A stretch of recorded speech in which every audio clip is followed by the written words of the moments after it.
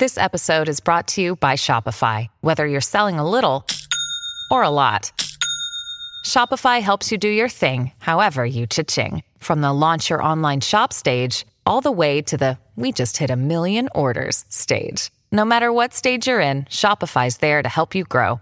Sign up for a $1 per month trial period at shopify.com/special offer, all lowercase. That's shopify.com/special offer. Hello, everybody. This is Marshall Poe. I'm the editor of the New Books Network. NBN listeners like to read books and buy them. So we thought we'd tell you that right now, our friends at Princeton University Press are having a remarkable site-wide sale. You can get 50% off books, including ebooks and audiobooks, with the code 50, F-I-F-T-Y, at checkout until May 31. You can save some real money on Princeton University Press books. I encourage you to go there and check it out. Welcome to the New Books Network. Hello, everybody. I'm John Marzalek, a host for the podcast Queer Voices of the South, a LGBTQ plus studies channel podcast of the New Books Network. I'm joined today by my co-host, Morris Ardoin. Hello, Morris. Hey, John. Good to be here. So happy that we're doing this together today. Today, we're going to be talking to Stephen Capsuto about his book, Alternate Channels, Queer Images on 20th Century TV. Alternate Channels explores the fight for lesbian and gay visibility on 20th century American television, as gay activists faced off with powerful, often vicious, traditional values crusaders, with TV executives caught in the crossfire. It documents countless programs, characters, and political skirmishes, examining lesbian and gay portrayals and the few pioneering depictions of bisexual and trans people. The first edition was a semi-finalist for what is now the Stonewall Book Award and has been widely used in universities. This revised edition, fact-checked from scratch, reinstates material that the original publisher cut and adds about 100 photos of TV shows from the early days to the year 2000. Stephen Capsuto built this account of events from archival materials, 1,000 broadcasting recordings, and his interviews with showrunners, network and studio executives, and early activists. Welcome to the show, Stephen. Hi, John. Hi, Morris. Hey, how you doing? I wondered if you could begin by telling our listeners about yourself. Well, sure. I grew up in the Philadelphia area in southern New Jersey in the 1970s. And I was very lucky because when I started to figure out that I was gay when I was about 11 years old, I had an openly gay great uncle who had been born, I think, in 1915 and who had been relatively out to the family since the 1940s. So by the time I was figuring myself out in the 70s, the family at least had some points of reference for what gay was, which was very helpful. And at the time, I was 11, so it was like 1975 when I figured out I was gay. And I was very lucky that at that point, the gay liberation movement had been lobbying the television industry very hard to back away from the horrible stereotypes of, gay killers and child molesters and so on. And the images that I was seeing in the culture were relatively reassuring, because at the time being out wasn't really safe, which meant we were not only mostly invisible to the public, we were mostly invisible to each other. And so as a kid, all I had was points of reference in the media. Mm-hmm. And I was very lucky that I was seeing people, gay people interviewed on talk shows and some gay characters on TV shows, and saw, okay, yeah, these people, they have lives, they have friends, their family talks to them. And that gave me some point of reference for, a future in which I could be out, which was kind of cool. That's a great story. Yeah. How did you come to write this book?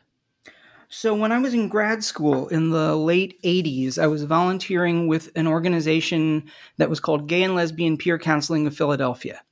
And we were getting lots of calls from suicidal gay and lesbian teenagers. Again, it was a very different era.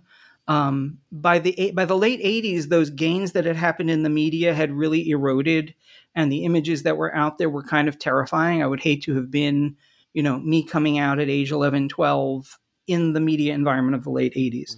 Mm-hmm. It was the height of the AIDS epidemic. There was a lot of really anti-queer backlash in general. And anyway, what our clinical supervisor told us is that if the caller is calm enough, ask this young person, what do they think, gay people's lives, bi people's lives, lesbian women's lives are like? What is it that they imagine that they are quote unquote doomed to if they let themselves be out, And the answer I always got when I was talking to these young callers was, I only know what I see on television. Which kind of intrigued me. At that point, I wasn't watching television. I was in grad school. I was barely sleeping. I didn't have time for television. So I was curious what the media images were about at that time.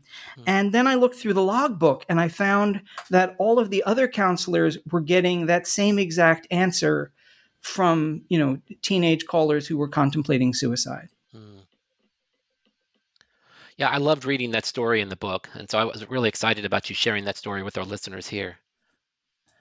It was an intriguing time also because it was, there's that point in I guess about 7-8 years later, where you start to have the merger between the two movements, the LGBT rights movement and the trans rights movement.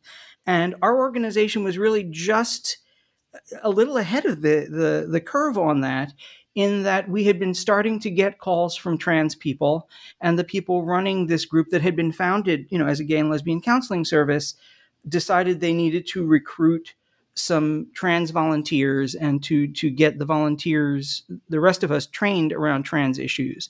And so the first openly trans person I knew at age, whatever I was, 21, 22, was a then unknown Kate Bornstein, who was one of our volunteers and who was a really interesting, first trans person to know, who later became quite well known as a writer and lecturer and performer around trans issues and gender issues.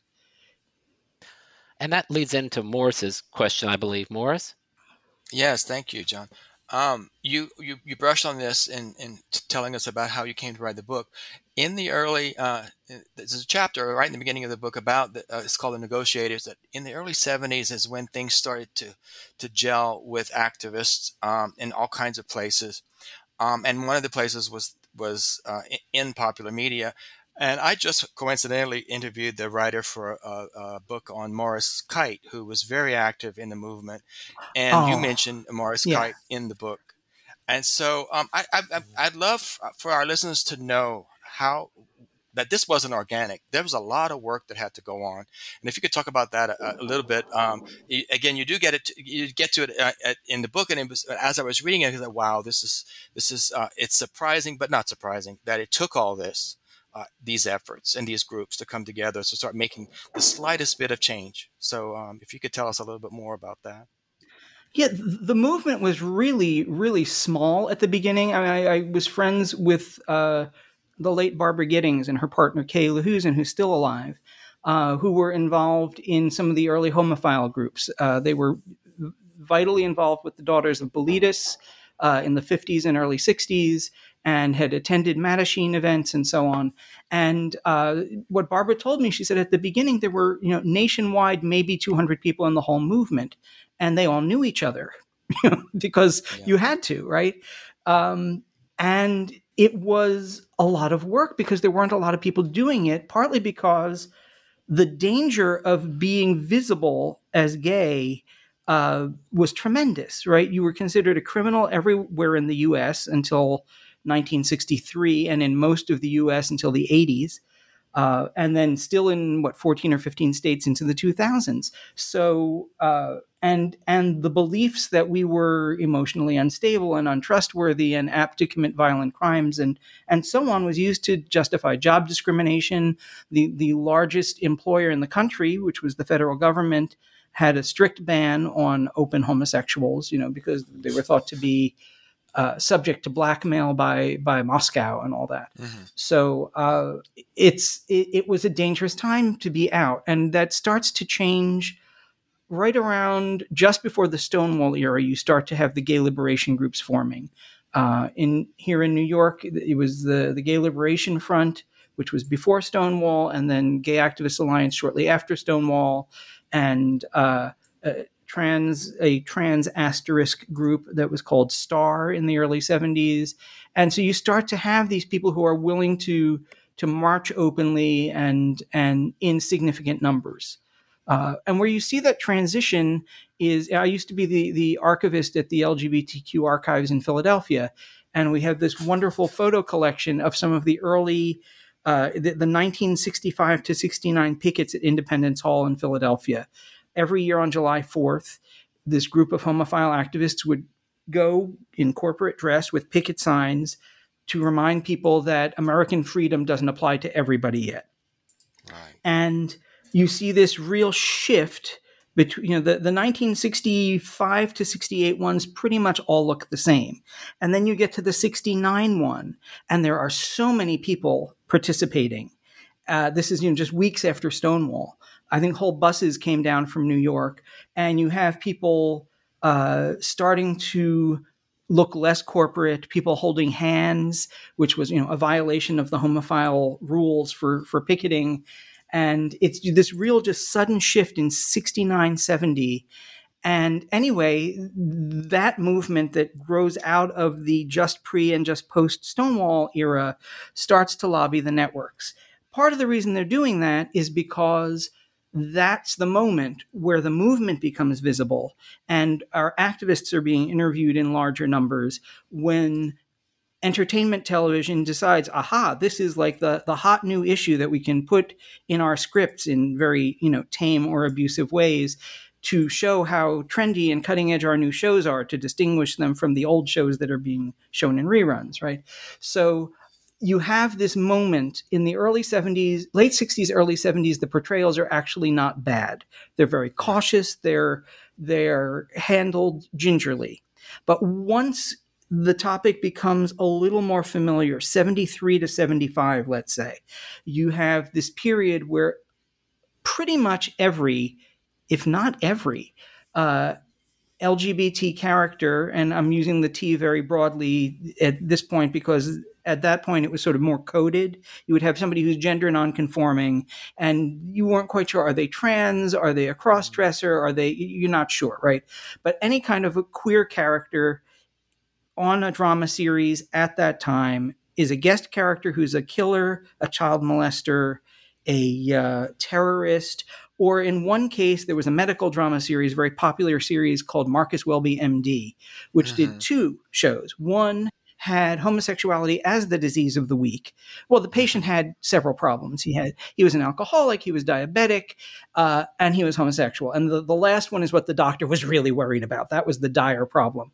And then the next year they did an episode about a male high school teacher who rapes teenage boys. So this was the context, and this is the moment when we're just starting to fight for our rights, for decriminalization, for non-discrimination laws, and so on. And that's the image that the public sees. And again, most people, even in the mid 90s, if you look at the Gallup poll surveys and the other surveys, most people thought they didn't know any LGBT people, right? And so the media images mattered more. This is pre the World Wide Web, pre online forums that large numbers of people know about, and so what's on television really mattered. Yeah. Thank this you. Really leads so well into the. Yeah, go ahead, John. I'm sorry, Morris. You go ahead. I just want to say you're touching on so many things. I'm a little bit older than you, just by a couple of years, Stephen, and I absolutely remember the Marcus Welby episode. And as a preteen, I was, at first you have two sides about it as a viewer, as a gay viewer, is that at least something is there. And then you're scared to death of it, and you look at it like, oh my goodness. And so you don't say a peep, of course, but there is a piece of me that was grateful that at least there was something there, because I didn't feel so alone. And I remember that distinctly. And the character isn't the character isn't mean. He's not evil. He's not destroying other people's lives, but he's being told, you have to get this under control so that you'll be worthy of your son's love. So Right. there's the Vito Russo who wrote the Celluloid Closet, which is a similar book about movies, which Yeah. is sort of what I patterned this on. Vito used to say that the history of gay and lesbian characters in the media is the history of saying, well, at least. Right. Yes. Yes, she's a depressive, unhappy lesbian, but at least she hasn't killed anybody. Right. And so Right. that Marcus Welby episode is a well, at least, at a time when gay guest characters on dramas tended to be violent criminals, at least he's this nice family man. Yeah. Exactly. I was going to say that I loved your book because it reminded me so much of the Celluloid Closet, like the Celluloid Closet for TV. So it's really. And I had the fortune to see Vito give one of the last lectures he gave the year that he died. About 6 months before he died, he gave a lecture in Westchester, PA, and I saw it and brought my cassette recorder, so I have an audio of it. And I basically lifted his lecture format. When I go to colleges and film festivals, I do exactly what he did. He would bring in clips. Of course, he was covering a wider era because it was cinema, so he would start with clips from silent Laurel and Hardy movies and things and Charlie Chaplin films, and he would then go up to the present. And so what I do is I start with television in the 50s, now I actually start a little bit with early 50s radio to show that it's, it didn't just come full blown out of nowhere on television. Mm-hmm. Early television was building on the traditions of radio, comedy, and variety and drama. Yeah. You talk about in the book about how, I think you say around 1975, the networks promised gay activists that they would try to avoid stereotypes about gay people. And it was interesting to me because I'm a mental health counselor by trade. And that's around the same time that the American Psychiatric Association in 73 depathologized homosexuality in their Right. list of mental And then the disorders. psychologists in Yeah, 75. APA Right. in 75. So I was wondering, was there, did this impact what was happening in television or vice versa? Yeah, no, there was real like cross pollination. So, for example, in 73, 74, when they're starting to lobby the networks around, the Marcus Welby pathology episode and the policewoman, gang of killer lesbians running a nursing home episode and that sort of thing. One of the things that they were doing is they got I think it was Judd Marmer. It was somebody from American Psychiatric Association. I think it was Judd Marmer to write letters to the networks talking about the mental health impact of these sorts of portrayals. And they got lots of other people to write not only to the networks but to the sponsors about the importance of responsible portrayals. So there was this seeing who are our allies and how can we draft them for the effort somehow. Oh, that's so interesting. I'd never known that before. Oh, wow, amazing. Well, we're going to be passing the baton back and forth today, so I'm passing it over to Morris. Well, thank you, John. Stephen, I want to. John actually mentioned a little piece of some of the same chapter that I was so intrigued with, because one of my specialties in this podcast has been history of the movement. I have done several interviews now that focused on different parts of that, but I do. It struck me about those very simple terms that were okay to use against gays and LGBTQ plus people, and it was that it took a while because other terms that were derogatory for other minorities had been already been wiped away, or the whole universe was beginning to wipe away those, but it was still okay to say ugly things, use ugly terms about us. And so that was one of the first steps I remember that you brought out in that chapter. And it's important to me because as all of us are writers here, every one of those words is fraught. Every one of those words, and even reclaiming our word queer took some doing. And so that's why we actually put that in the title of our podcast. So it's so important to me in a contemporary sense, is that for a while there, a few years ago, not too long ago, it was okay for preteens to say that's so gay. in a way that Right. was not about sexuality. They were just using the term, and that was an insult. And it had nothing to do with pointing out a person's sexuality. Again, it was like gay is a bad thing, and that was fairly recent. So this is not over. I want to jump ahead a little bit in time when, and you mentioned this again in your introduction, how the society took. There was some progress, and then there was a big lump in the throat of the world when AIDS became out, was broke out in burgeoning AIDS years, like 79, 80, 81. And then over time, not too long, AIDS became synonymous with gay. And that was a huge issue. Yeah, Tell I us had a about that. coworker.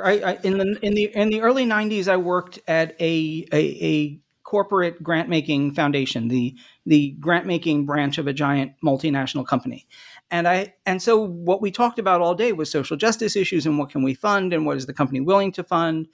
And I had a coworker who, whenever AIDS issues would come up, she knew I volunteered. What I volunteered with was gay organizations. And she said, "Oh, I think Stephen volunteers with AIDS organizations." And it's like it was so synonymous in her head that she couldn't, grasp that a gay organization wouldn't be an AIDS organization, right? People just couldn't separate that, and people were terrified. There was a guy in my dorm in college, straight guy, very nice guy, and he was assigned a gay roommate freshman year, and his parents forced him to change rooms because what if your roommate uses your towel and you get AIDS? What if your roommate can't restrain himself and rapes you and you get AIDS? People were just nuts. I mean, people were so understandably frightened because nobody knew how it was spread. Right. So that I understand, but the inability to separate gay from AIDS was kind of astonishing. And what that did was it meant a few things. It meant that entertainment shows suddenly were no longer as willing to depict gay and bisexual men. Not that they were great on bisexual representation to begin with, but less so, right? The positive flip side of that is that they still wanted to show that their shows were trendy and daring, which meant that they were finally using lesbian and bisexual women as characters, which was, progress. It's astonishing to me that network television, in the sense that we understand it, began in the U.S. in 1946. It went full time in 1948 to 7 nights a week. So that's a long time ago, right? And it took 40 years from then to 1988, where you have the first lesbian regular character on a series. So the network, whereas you had, identifiably or at least strongly coded gay characters as regulars on series starting in 72 and then openly gay starting around 74, 75. Or maybe 76, but something. So that one of the sort of things that came out of that, and I interviewed one of the head writers for Dynasty, the original 80s version of Dynasty, and I said, I have a theory. And I said, can you confirm this? Because I had looked through, I went through the archives of the Gay Media Task Force, which are up at Cornell. This was the organization in the 70s and 80s that the network used as their main consulting organization around LGBT scripts. And so they had copies of early drafts of scripts and revised drafts. And for Dynasty, they had what they called the season Bibles. Before they sat down to write the scripts of each season, they would write this like novella of that season's plots. And every season, Stephen was supposed to have a boyfriend. And it seemed to me the pattern was in years when AIDS was very much in the news and the public was really panicky, they changed it at the last minute, and he would be, married to a woman, dating a woman, confused about his sexuality. And then when the public calmed down a little, he had a boyfriend again, and his boyfriends kept getting murdered, with astonishing regularity. But, whereas his two ex-wives just lived on and on and on. But so I asked Ed de Blasio this, and he said, yes, that's exactly what happened. He said every season, he said, in our heads, he was a gay character, not a bisexual character. But the networks sort of wanted him to be bisexual so that in the seasons when it was uncomfortable to do gay male material, we could do something else. Whereas in the new version of Dynasty, and the big conflict in the original series was the father who's an oil magnate, who's a right-wing Republican and very homophobic, and yet they love each other, and can they reconcile their differences? And when they did the new version of Dynasty, which started, I don't know, 4 years ago or something, one of the things the writers decided up front is that conflict between the father and son just wouldn't make sense. Right, this father who's the head of an oil company, who's very worldly and educated, he would have known gay people, unlike the original dad who would have grown up in the 40s and 50s. Yeah, makes sense. Thank you, John. Yeah, one of the things that was a theme that you hit on early in your book, and you described it being something that took place through the decades. It really seems like, even including the controversy with Ellen that I know we're going to talk about later, but the whole idea that good gays are the ones who are asexual on TV, and the bad gays are oftentimes criminals who are very sexually promiscuous and maybe dressed in S&M gear and things like that. I just wondered if you could talk about that whole theme.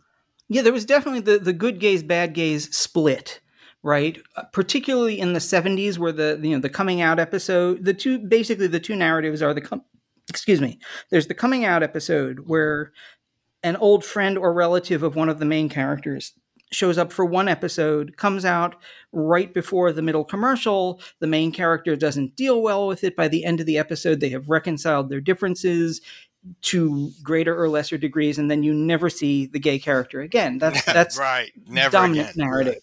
Right. Yeah. And that gay character doesn't seem to know any other gay people.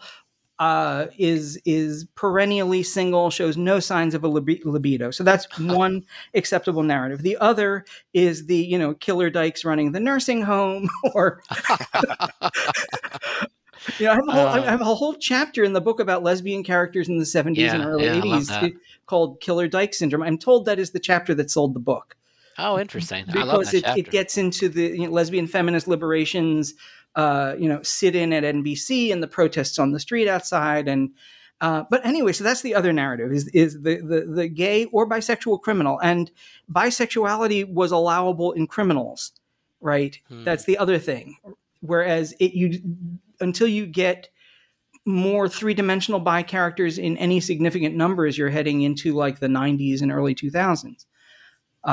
So that's the other narrative. And then the additional narrative is the story about homophobia, but without actual gay people.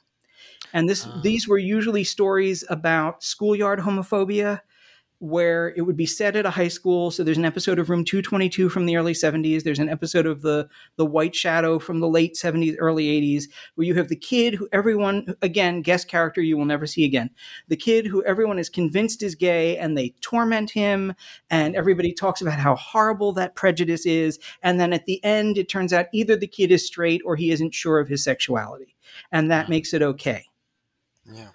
And this whole theme of gays being asexual, or GLBTQ people being asexual, not having a libido, it really seems to carry, all the way into the controversy in the 90s with, Ellen, and whether or not there's going to be a kiss on TV and exactly. That kind of stuff. Well, and the use of parental guidance warnings. Oh, if you look at ABC, so Ellen, we're talking about her late 90s sitcom where she plays Ellen Morgan, the bookshop owner. Yeah. And so once she comes out, and you have that last season where there are episodes with her girlfriend Laurie, which are lovely. I think of the last season, if you just left out all the non-Laurie episodes, it actually would have been a decent season. It kind of turns into a lesbian version of Mad About You. It's a romantic comedy. In the book. That's so funny. Yeah. But ABC was really inconsistent about what they would apply parental guidance warnings to, and what the TV PG, TV MA ratings were. So, for example, you could do an episode of Spin City where it's jokes about guys getting erections at inappropriate moments, and that doesn't get a warning. You could have an episode of Drew Carey where two straight guys make out, but it's like as a joke, you're laughing at it. No parental guidance warning. But Ellen touches her girlfriend in any way, and, parental guidance is suggested. You can hear the audience sucking their breath in, she's, that's funny. So it's marking us as other. And it's things that if it were a straight couple doing that, no one would even think about giving it a guidance warning. No, not a Yeah, blink. yeah. Back Not a to you, blink. Morris. Thank you. This is so interesting. We're about halfway through. I'm fascinated. Uh, yeah, I'm going to read my favorite citation, which leads into my next question. And if you indulge me, it's I forget where it falls in the book, but it's comes from, let's see, Daniel Lippman, who co-wrote An Early Frost. He was quoted in the Hmm. Omaha World in 1985. He says, "This is not a gay movie. It is a family tragedy. Anyone in a family will want to see this. I think people are interested. It's like a terrible accident. People want to turn away but cannot. I don't think they should turn away." I love that citation because it really, really gets at the heart of the humanity of what's going on with all this. My question is coming up is about, because of the mechanics of the book. This book was first released a while back, and then this is a new release in paperback.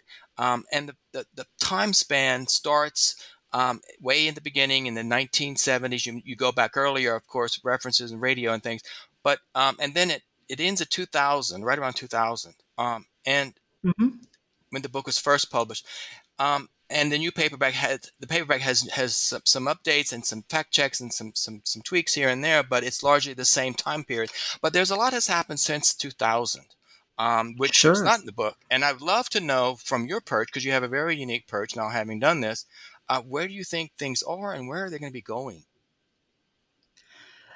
Well, I think one of the main things, and it's funny that I ended the book with this. I said, I think the internet's going to get faster and you'll be able to stream video someday. And then you'll be able to do really niche market programming. You won't need 30 million viewers to get a second season. And that's basically what's happened with the streaming platforms. And that's great because you now have the possibility to do shows that don't have to appeal to, everybody everywhere. So that allows things that are more casually inclusive, which is great. Also, on the streaming platforms, you don't have sponsors to worry about, which is also wonderful.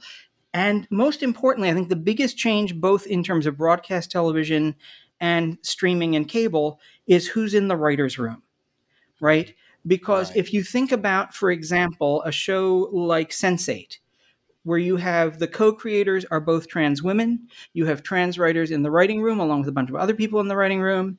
And think about how different the trans major character on that series is than pretty much every trans regular character we had seen before, because it's not some straight cisgender person's fantasy of what a trans person is. It's not the trans person as complication in some other person's life, right? She's the star of her own life and she has her own story. And we hadn't seen that a lot. Where we had seen it before was not on American television, it was on British television. And if you think about the original Tales of the City miniseries from the early 90s, which was a novel by an American written in the 70s that had been at one point or another in development at every movie studio and every TV network as a potential movie or series. And Armistead Maupin would go into the story meetings and say, will, in your version of this story, will Michael and John be allowed to kiss? And most of them wanted to reduce Michael, this major romantic gay figure in the book, to the wacky neighbor down the hall if they wanted him at all, right? hmm And then it went to Channel 4 in England. And Armistead Maupin asked them that question, and they said, "No, you don't understand. Our money depends on us faithfully adapting your book. If we do not do that, we will lose our funding." And so that's why you have the casual inclusiveness of bi characters, trans characters, gay characters who have love lives.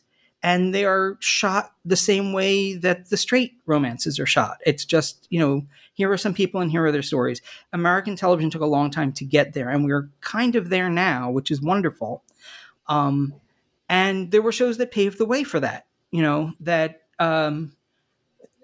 Queer as Folk on Showtime in the early to mid 2000s, which was hmm based on a British series. Uh, and the British series aired on the same network that had done Tales of the City. Channel 4 is very cool in some ways. And then The L Word, which Eileen Chaikin had pitched to Showtime before Queer as Folk, but they approved it after Queer as Folk once they saw, oh, you can make money with something like this. of And course. then Right. And then you started to see things on non-premium channels. One of the shows I think is remarkable is Pose. And again, because there is at least one trans woman of color in the writing room, which makes it just feel more solid. People are able to write from what they've experienced, what people they know have experienced, and that just feels more true. Wonderful. I It was thinking seems. about Oh, sorry. I just want to follow up. I'm hearing optimism. If you want to put one mm, word to what's coming, there's a lot of optimism in your tone, and I agree with you. I agree with you. Again, from a child who was just grateful to see anybody, no matter how sinister that character was, realizing that it was a scary time. Now to where it's just like, oh, okay, it's just another character. He's just a character, and they're all equal. And the other So. and the remarkable thing is now with the streaming platforms, we also get to see queer inclusive shows from other countries. mm, that's Some right. Right. Yeah. some of which are doing it in ways that American TV just isn't at yet. I was No. watching, there's a show from Spain called Elite, set at a prep school. And there's this, male same sex couple, and they are presented in a fairly casual, naturalistic way that I don't think I recall seeing a same-sex teen couple presented in the US. I mean, on Riverdale, you have the female couple. I'm a couple years behind. I don't know if they're still together, but that's presented in a kind of voyeuristic, slightly tacky way. I mean, it's Yeah. great, but it kind of feels like it crosses the line into soft porn for the straight male viewers. Mm. Mm, yeah. I know John's interested in some of that history, some of the steps that got us here. So, John, take it away. Well, I was thinking about this is going way back to the 70s when you were talking about having the transgender writers in the room for one of these shows you were talking about. And, going through your book is like, for me, it was like reliving my childhood in so many ways and my own coming out experiences because there are several episodes with Archie Bunker and the Jeffersons where they had these transgender characters. I think in the Archie Bunker episode, it was a someone who was a transvestite.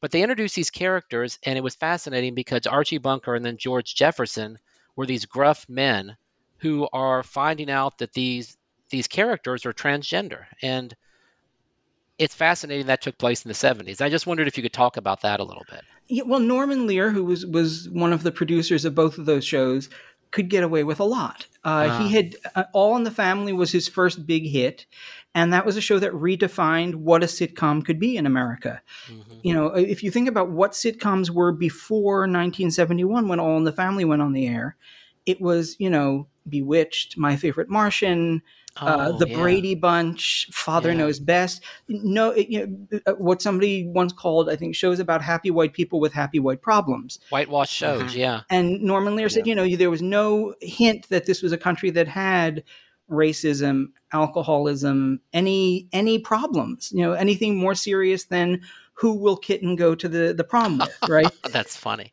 So Yeah. he then adapted this British series, which had been called Till Death Us Do Part, about this, in the original, really more harsh, hard drinking, working class, bigoted, racist, uh, you know, verbally abusive to his wife character, Alf Garnett, which got softened and made a little more three dimensional for Archie Bunker in the American version. And it was about this family, how the social changes of the 70s, the women's movement, the Black Civil Rights Movement, the anti-war movement, the gay rights, all those movements and changes in society were playing out in the lives of one family.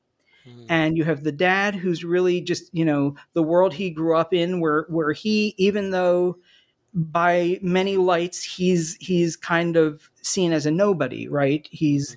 He has maybe a high school education. He works at a loading dock. He's looked down on by a lot of people, but he's a white man, and he grew up knowing that made him better than a lot of people. And now that's changing, and that scares him, and he lashes out. And you have the wife who is sort of the heart of the show. You have the sort of hippie liberal son-in-law, and the daughter who's caught in the middle between her husband and her father.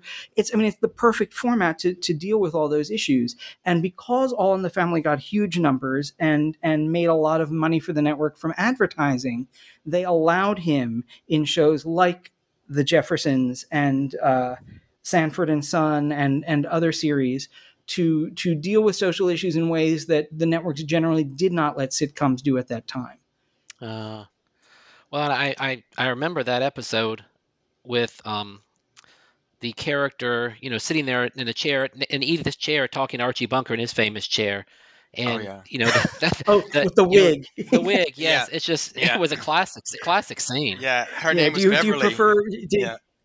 Yes, that's right. Good Beverly memory. LaSalle, played by Laurie Shannon, who was one of the drag stars of Finocchio's in San Francisco, Oh wow. Yeah. and Wow. and it's a remarkable character. Also, because Beverly shows up in 3 episodes, it's not just like the once and gone thing. And it's interesting to me how the character sort of, in the first episode, Beverly seems to be a gay male drag performer. Yeah. And there's the Archie says, Miss, or do you girls prefer Ms? And Beverly takes off the wig and says, why don't you call me Mister? Right. So the Yeah. character is clearly, in the first episode anyway, is male identified. But by the last episode, you're not quite sure. The signals are really kind of vague, and I think the writers weren't quite sure what they wanted the character to be. Yeah. That last episode was very sad. Yeah. Oh my it was. gosh. Yeah, I still remember that. Yeah. And it's funny because people look at that through the lens of today. People who go back and look at that 70s Christmas 77 episode where Beverly's killed by queer bashers on the street, who I think read him and Mike as a couple. That's right. As a male couple, and Mike survives the attack and Beverly doesn't. And they say, oh, it's another Kill Your Queers episode. And it's like, no. You have to look at what was happening in that era. The gay rights movement was urging the media to acknowledge the long history of anti-LGB at that point. The movement wasn't dealing with trans yet. So anti-LGB violence.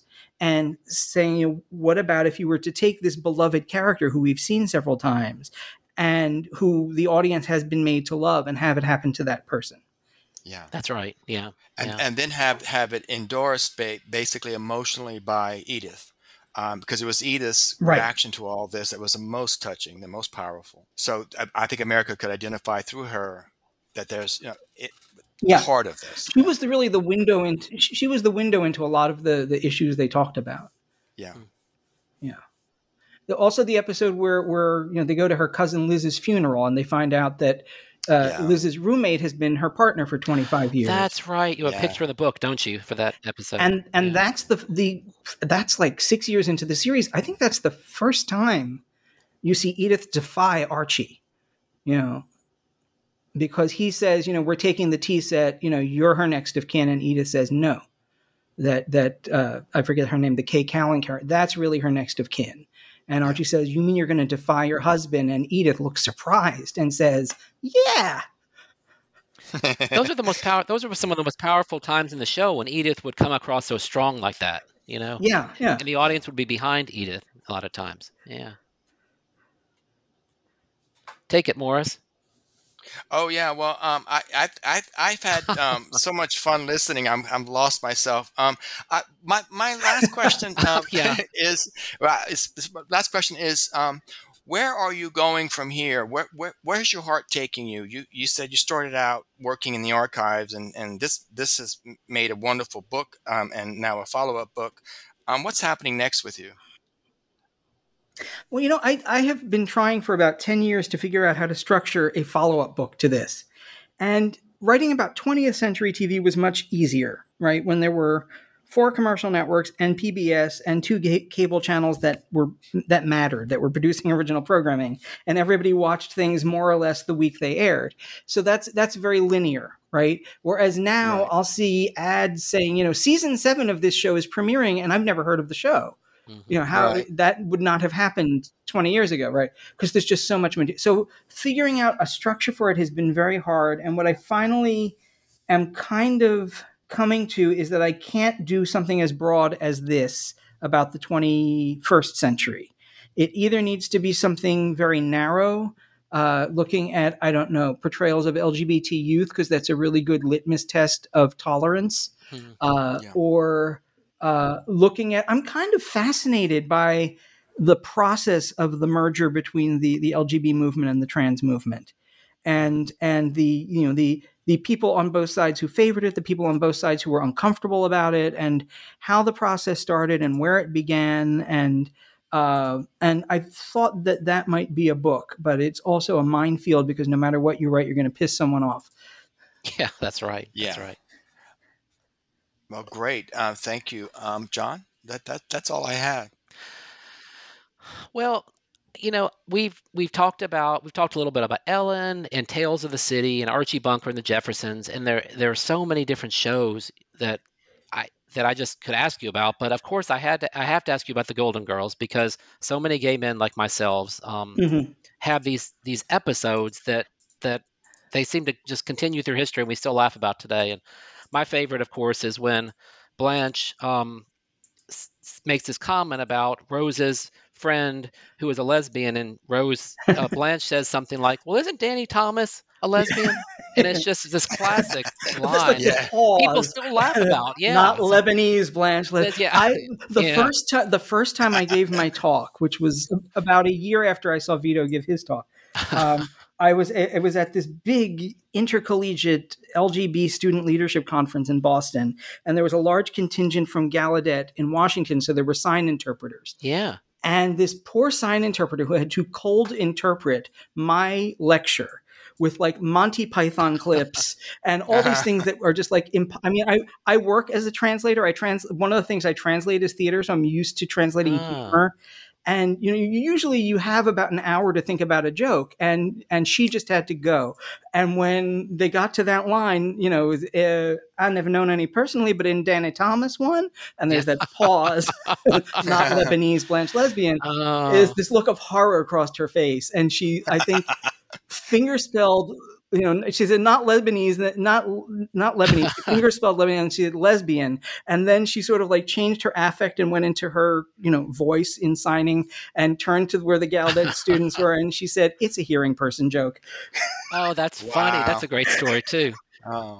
Well, the other classic one, that people talk about is when Blanche's brother is gay, and she's finally accepting this. Yes, Southern characters. Yes. And I wanted to get the Southern characters in for our podcast. Ellen from the South and Blanche Devereaux. So her brother visits her from the South, and she's finally comes to accept that he's gay. And then he shows up again with his boyfriend and says, "We're getting married." Right. Yeah. But the one that I was thinking of in this case is where she goes into this bar and assumes that they're in a gay bar, and turns to the bar of all these men and says, "Any of you I'd love for you to be with my brother." Yeah. I also love, there's a line that often gets cut in the syndicated repeats because it's very politically incorrect, but it cracks me up every time, which is where so they're all the Golden Girls are all in the living room, and Clayton is there with Doug, and he says, "Blanche, I've got something to tell you." And he puts his hands on her shoulders and he says, "We're getting married."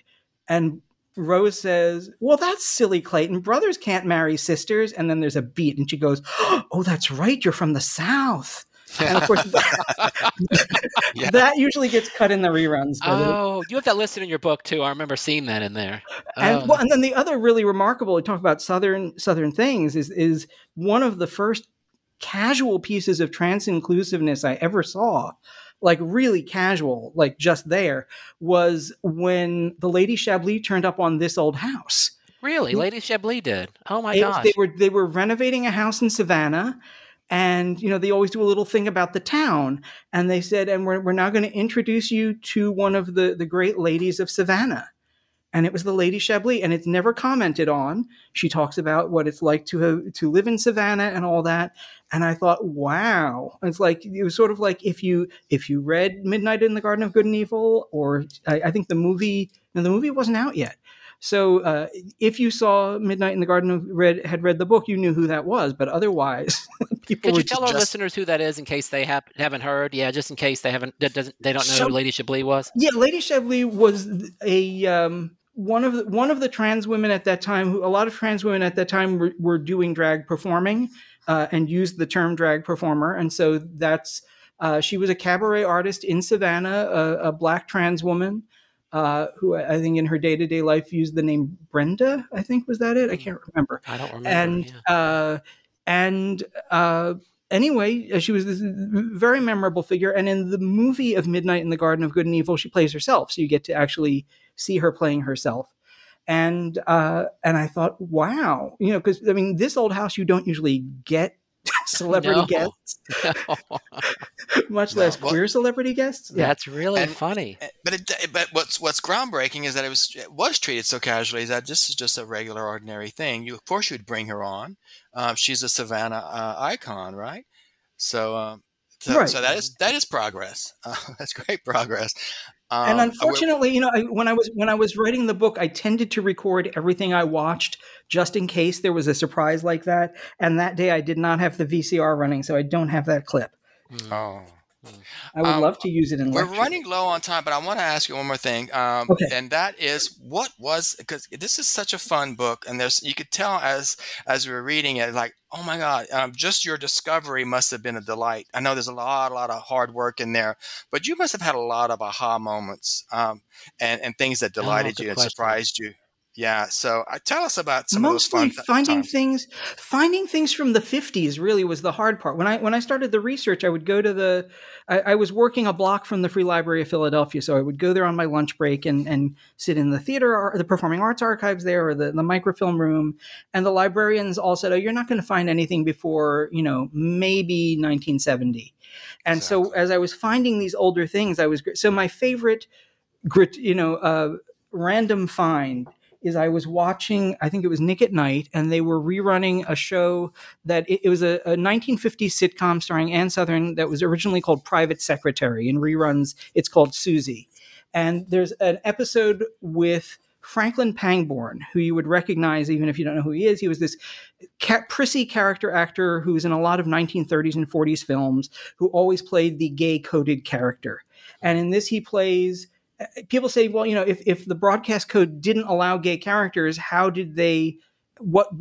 How would you know that a coded character was supposed to be gay? So here's him. He's this prissy guy with a flower in his boutonniere and white gloves and a walking stick, and he's a male secretary. So he's a man in what was thought of as a woman's profession. And then at one point, he says that his big dream in life had been to be an interior decorator, but he bruises so easily, and when you have to hang drapes, you've got to climb ladders.